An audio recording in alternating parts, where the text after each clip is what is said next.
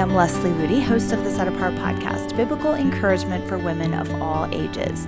This week, we're going to be unpacking the topic of overcoming anxiety from a biblical perspective.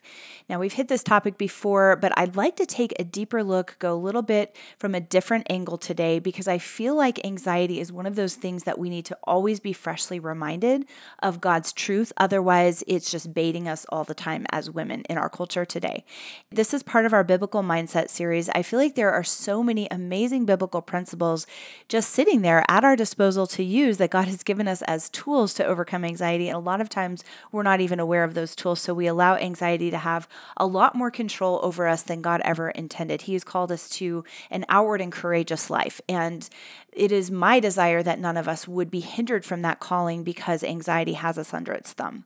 So before we jump in, I wanted to put in a plug for our Daily Thunder podcast. My husband, Eric, is doing a series right now that is so powerful called Spiritual Lessons from Black and White America. If you have been just confused or disturbed or just not sure how to respond to some of the most sensitive political issues that are swirling around us today, this is an amazing series for you to dive into. And we'll link it in the podcast description. You can also go to Ellerslie.com and just click on Daily Thunder if you'd like to watch the videos. But he's a ways into the series, so you can start at the beginning and work your way through it, but very eye-opening, very powerful, very edifying, and just sort of a fresh biblical perspective to the issues of our day. Also, we are now open for registration for our 2024 Ellerslie Discipleship Program. So if you'd like to join us next year for a 5-week season or a week-long season, I encourage you to go to Ellerslie.com and check those out or click the links in this podcast description. We'd love to see you in Colorado next summer and invest into your spiritual life. So let's dive into part 1 of Biblical Keys to Overcoming Anxiety. And we're going to go into part 2 next episode.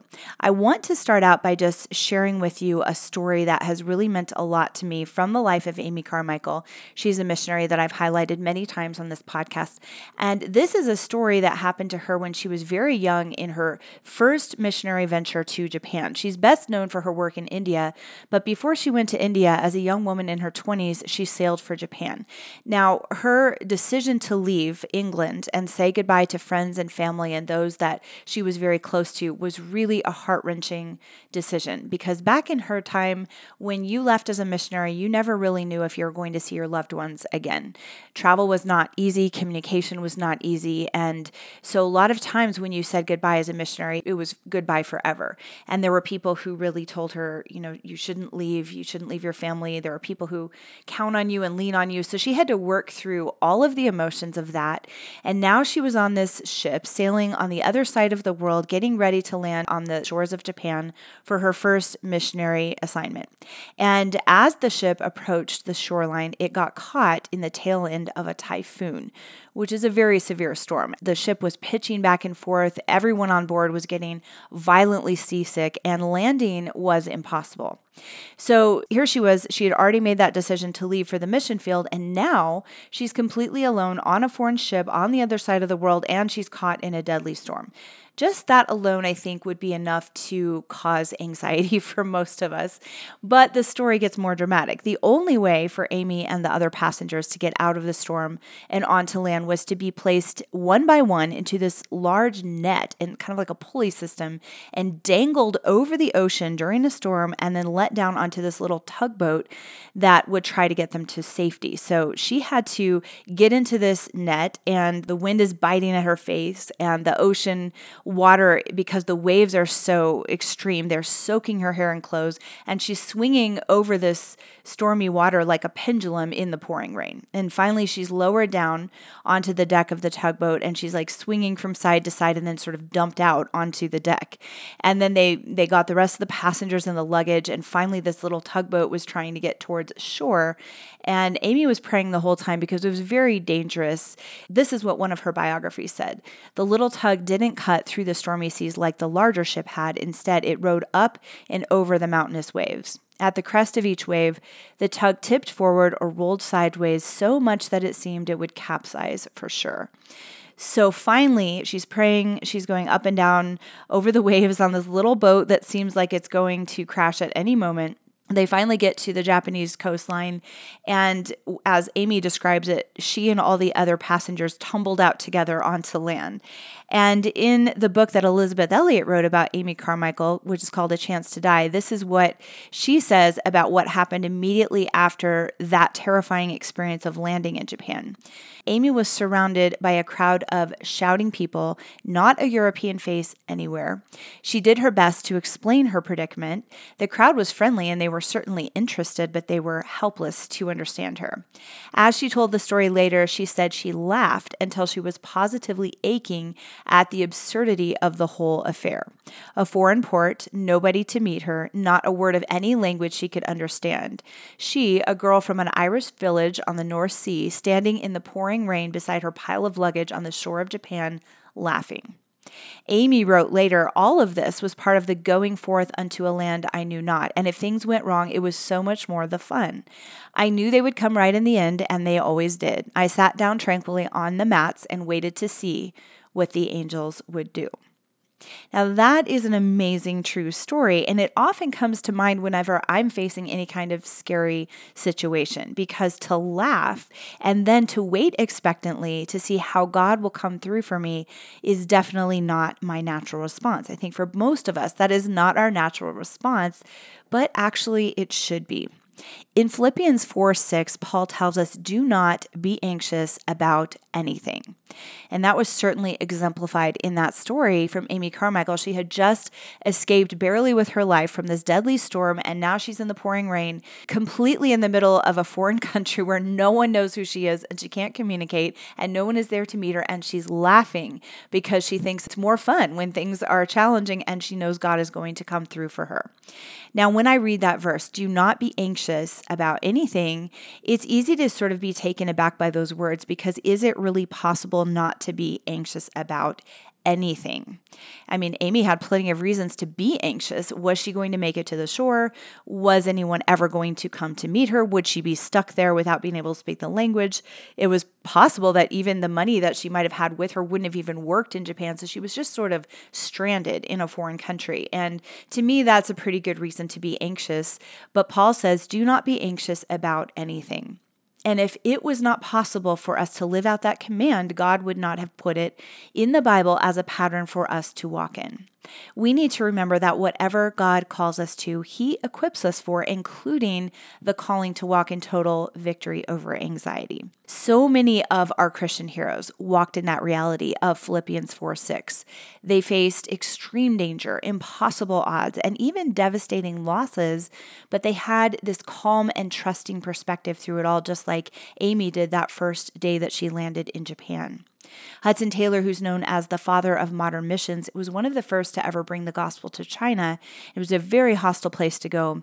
He and his family and his fellow missionaries faced constant threats and persecution and violence and tragic death, and he was responsible for the lives of hundreds of missionaries, and every day was filled with uncertainty and potential disaster because they were in a very unstable country. There was a lot of violence against foreigners, and people criticized him even for going in there with his family and fellow missionaries.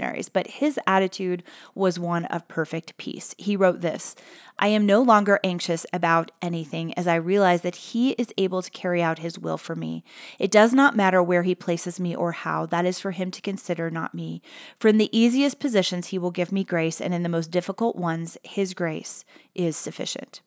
Hudson Taylor, Amy Carmichael, and thousands of other Christians throughout history have learned that secret to walking in Paul's baffling statement of Philippians 4:6.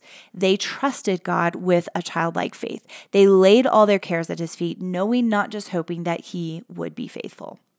Amy Carmichael once commented on the amazing promise that we see in Psalm 34, 4-6, and beautifully expressed her childlike faith that helped her walk in victory over fear and anxiety. I sought the Lord, and He heard me and delivered me from all my fears. They looked to Him and were radiant, and their faces were not ashamed. This poor man cried out, and the Lord heard him and saved him out of all his troubles. From all my fears, out of all his troubles. My fear is not yours, but nearly everyone has somewhere inside a weary little fear which keeps cropping up. But every time fear pushes out its head, there waiting to end it is that glorious word, delivered from all my fears, not from some or from most, but from all. Out of all his troubles. We may have to pass through the waters, but we shall be delivered out of all of them. They will not overflow us. This poor man cried, and the Lord heard him and saved him out of all his troubles. There again, it is not out of some or out of most, but out of all. Now, those inspiring words from Amy remind us that extraordinary courage is built within our souls when we allow God to bring us completely to the end of ourselves, to place our lives entirely in his hands and rely completely and wholly upon him.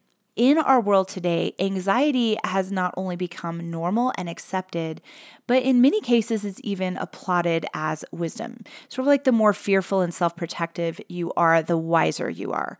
But we need to remember that is not the way God has called us to live. Wisdom is fine, but to live in anxiety in the grip of fear does not protect us or save us. In fact, it hinders us from the courageous life we are called to. We should never forget that the same supernatural courage and placid calm that was available to our spiritual heroes is also available to us. There is nothing out of the ordinary about these men and women that gave them freedom from anxiety. It was a work of God's grace within their souls, and they simply made themselves available to it. We can do the same. And as I've said in other episodes, it's easy to look back on Christian heroes that had this kind of courage, this kind of amazing childlike trust in God, and think, well, that was just for them in their time, in their unique situation. They had something special that I don't have. But that is actually not the case. It is what each of us is called to, and it wasn't what they possessed within themselves. It was something they open themselves up to, a work for God to do within them. And we can do the very same thing by just making ourselves available for God to work that same miracle within us. We look around sometimes today and we don't see a lot of Christian heroes that are of the same ilk as Amy Carmichael and Hudson Taylor. And that may be because God is calling you and me to become the next generation of Christian heroes that will dare to trust him completely and wholly. Are we willing to say yes to that call? Over these next 2 episodes, I want to unpack 4 key principles to gaining freedom from anxiety and walking in the reality of Philippians 4:6. These principles have been life-changing for me, and I pray they will be the same for you. Some of them are very simple, but they're very easy to forget in the busyness and the stress of our daily life. And the first principle, which is the one we're going to camp out on in this episode, is to remember the faithfulness of God. I have kept a journal for most of my Christian life, and in it I write not only my prayers and my praise and my thanksgiving toward God, I also keep track of his fingerprints in my life, those obvious signs of his protection, his care, his love for me, his faithfulness to me, whether it's something big or something small. And that has proven so invaluable when I'm walking through times of temptation towards anxiety. Recently, I've walked through some difficult struggles with 2 of my adopted children, and whenever the enemy has tried to bait me with anxiety over those situations, God has prompted me to look back at his amazing faithfulness in their adoption stories.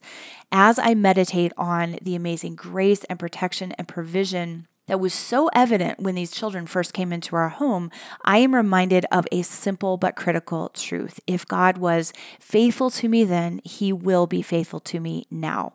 And as I focus on his faithfulness to me in the past, the anxiety that seeks to grip my soul immediately leaves because I know that he is the same yesterday, today, and forever. So I can be totally confident that the same God who met my every need then will meet my every need now. And that is an incredible soul exercise anytime you are struggling with anxiety. Remembering God's faithfulness is an incredible antidote for fear and anxiety. When the disciples were traveling by boat with Jesus and they began to panic because they realized they hadn't brought any food with them, Jesus asked them, "Do you not remember when I broke the 5 loaves for the 5,000? How many baskets full of fragments did you take up?" They said to him, 12. "Also, when I broke the 7 for the 4,000, how many large baskets full of fragments did you take up?" And they said, 7. He told them to remember his faithfulness, not in a general sense, but in very specific detail. He knew this was the key to overcoming anxiety over not having any food, remembering who was with them in that boat, the bread of life himself. So when we are faced with situations that tempt us toward anxiety, one of the best things we can do is what Jesus asked the disciples to do in the boat that day, to remember his faithfulness to us in very specific detail. Think about times when you maybe have faced uncertainty or danger or difficulty, and you cried out to God and you saw Him answer prayer and you saw His faithfulness. Most of us have those kinds of stories if we've walked with Him for any number of years. And even if you can't remember specific situations in which you cried out for help and you were delivered from something or some dramatic provision came, just focusing on the many ways that He has blessed you, whether it's through just provision, family, friends, encouragement, opportunities, can be a tremendous reminder of His unchanging faithfulness. The enemy often tries to bait us and say, well, God doesn't really care about you. He hasn't really come through for you. He didn't answer your prayer. That's one of the enemy's favorite tactics against our soul. But if we just step back and look at our lives and look at how good God has been to us and all the blessings He has given us and the ways that He has shown Himself faithful, even when we couldn't see it, we will see that He is the same yesterday, today, and forever, and that He is a God of love, and not just in a general sense, but very personally towards us. It is such a great idea to keep a record of God's fingerprints in your life, whether that's through a journal, through special dates or reminders on your calendar, or even I've heard of people doing piles of stones, because that's a concept from the Old Testament where you record answered prayers or special dates of answered prayers on stones or rocks and keep them in a jar or a bowl that you can look at and be reminded of His faithfulness. There are lots of creative ways to remember all that He has done in your life.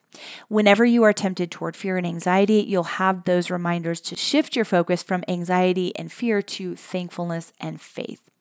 And another amazing way to remember His faithfulness is to constantly meditate on His promises, especially in the Psalms.